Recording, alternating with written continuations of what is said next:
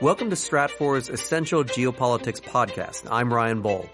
Today, I'm speaking to Tack, Stratfor's senior military analyst, about the military confrontation between Turkey and Russia in Idlib province in Syria.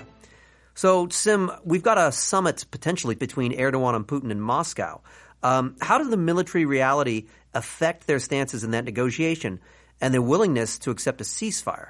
Well, so the main way that the military reality on the ground affects this negotiation is that we've seen a Turkish-supported counteroffensive on the ground in Idlib, which has partially failed.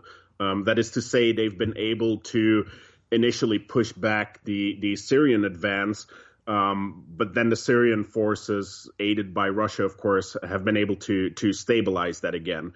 So in that situation, I think it makes sense for Erdogan to seek a ceasefire, even if that means accepting some of those territorial losses after their counteroffensive and the initial Syrian offensive, as such a ceasefire would effectively allow the Turkish-supported rebels to dig in around Idlib to build up their defenses, and of course temporarily stem the refugee flow from this area that Turkey's been very worried about. Mm-hmm. Now, on the Russian side, a lot of that depends on the actual Russian and Syrian perception of their capabilities. So as I said, so far they've been able to stabilize that front line. But if they don't see themselves carrying a decisive offensive beyond this point, of course, they might benefit from a ceasefire as well.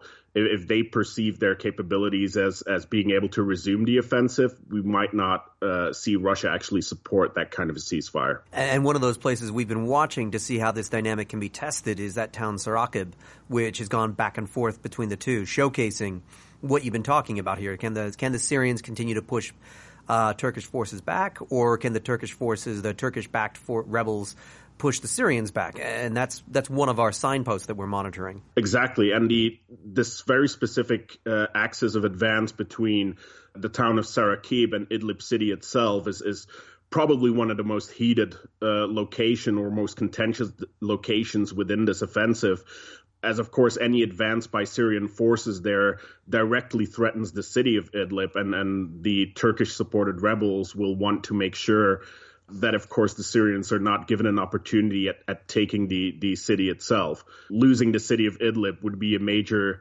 defeat, even if it leads to a ceasefire after that. And, of course, with the Turks being part of the NATO military alliance, so having relationships with European states, and the United States and European states aren't directly involved in these negotiations, at least not yet, is there any potential for the U.S. or NATO to be military involved in Idlib if a ceasefire doesn't take hold? So far, we've seen the NATO alliance be really reluctant in becoming directly involved in fighting in Idlib, even though Turkey's been constantly requesting different kinds of support.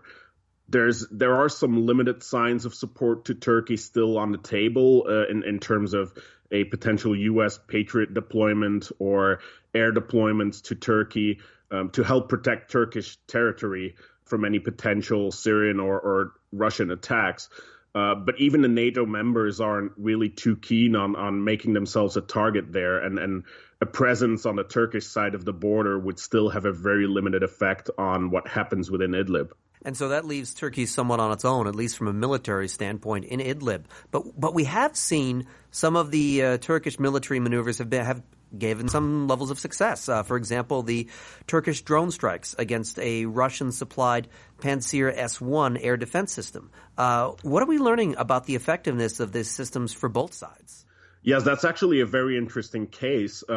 We've actually seen multiple Pantsir S-1 air defense systems being destroyed by Turkish airstrikes. And of course, the concept of air defense systems being taken out by air attacks is a bit counterintuitive. But there's a lot of different factors to take into account here.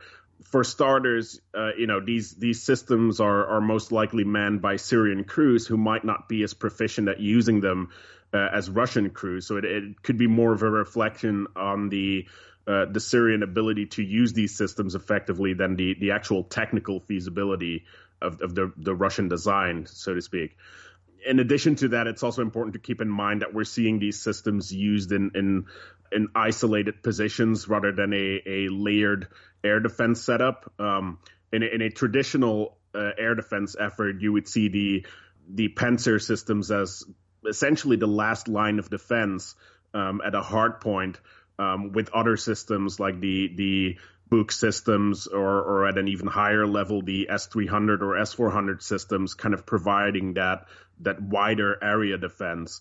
So with just looking at these attacks on the Panzer S-1 system, that doesn't really tell us much on, the actual failure of the Panzer, but it does really emphasize the pressure that the Turkish drone campaign is placing on the Syrian offensive.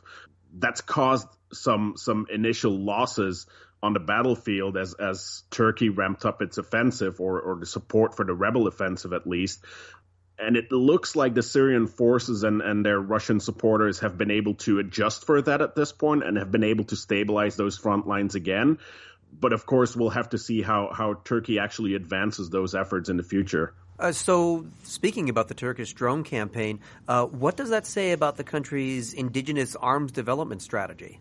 So for Turkey, this is a really important element in both the development of its military power and its general, geopolitical posture that it's been trying to build up. We're only talking about very limited elements of that military industrial development here in terms of drones, in a sense, perhaps even electronic warfare developments, artillery systems that are being very heavily used by Turkish forces as well. But overall, this is a priority issue for Erdogan, and ambitions go way beyond what we're seeing now in, with ongoing efforts to develop a Turkish fighter aircraft and missile defenses. So we'll see Turkey advance that. And it looks at this point, at least when it comes to the capabilities of armed drones, artillery systems, that they're very much on point. And so, and finally, if there is no ceasefire, what are the potential military developments that we could see coming at us in the near future? So if they fail to reach a ceasefire in Moscow, the biggest thing that we can expect, of course, is a continuation of intense fighting, and specifically around that Idlib city to Sarakib axis that we've mentioned before. There could also be additional efforts by the Syrian forces to advance from the south into Idlib, either to take the city of Jizre Shugur, or even to advance over the South Idlib plains to actually increase that pressure on Idlib, so that it's not only suffering from an offensive coming from the direction of Sarakib, but open multiple fronts that can really cause a tough time for the rebels to try and defend that city. Well, thank you, Sim. If you would like to read more of Sim's analysis on this topic or military topics in general, visit stratfor.com/subscribe. I'm Ryan Bohl. Thank you for listening.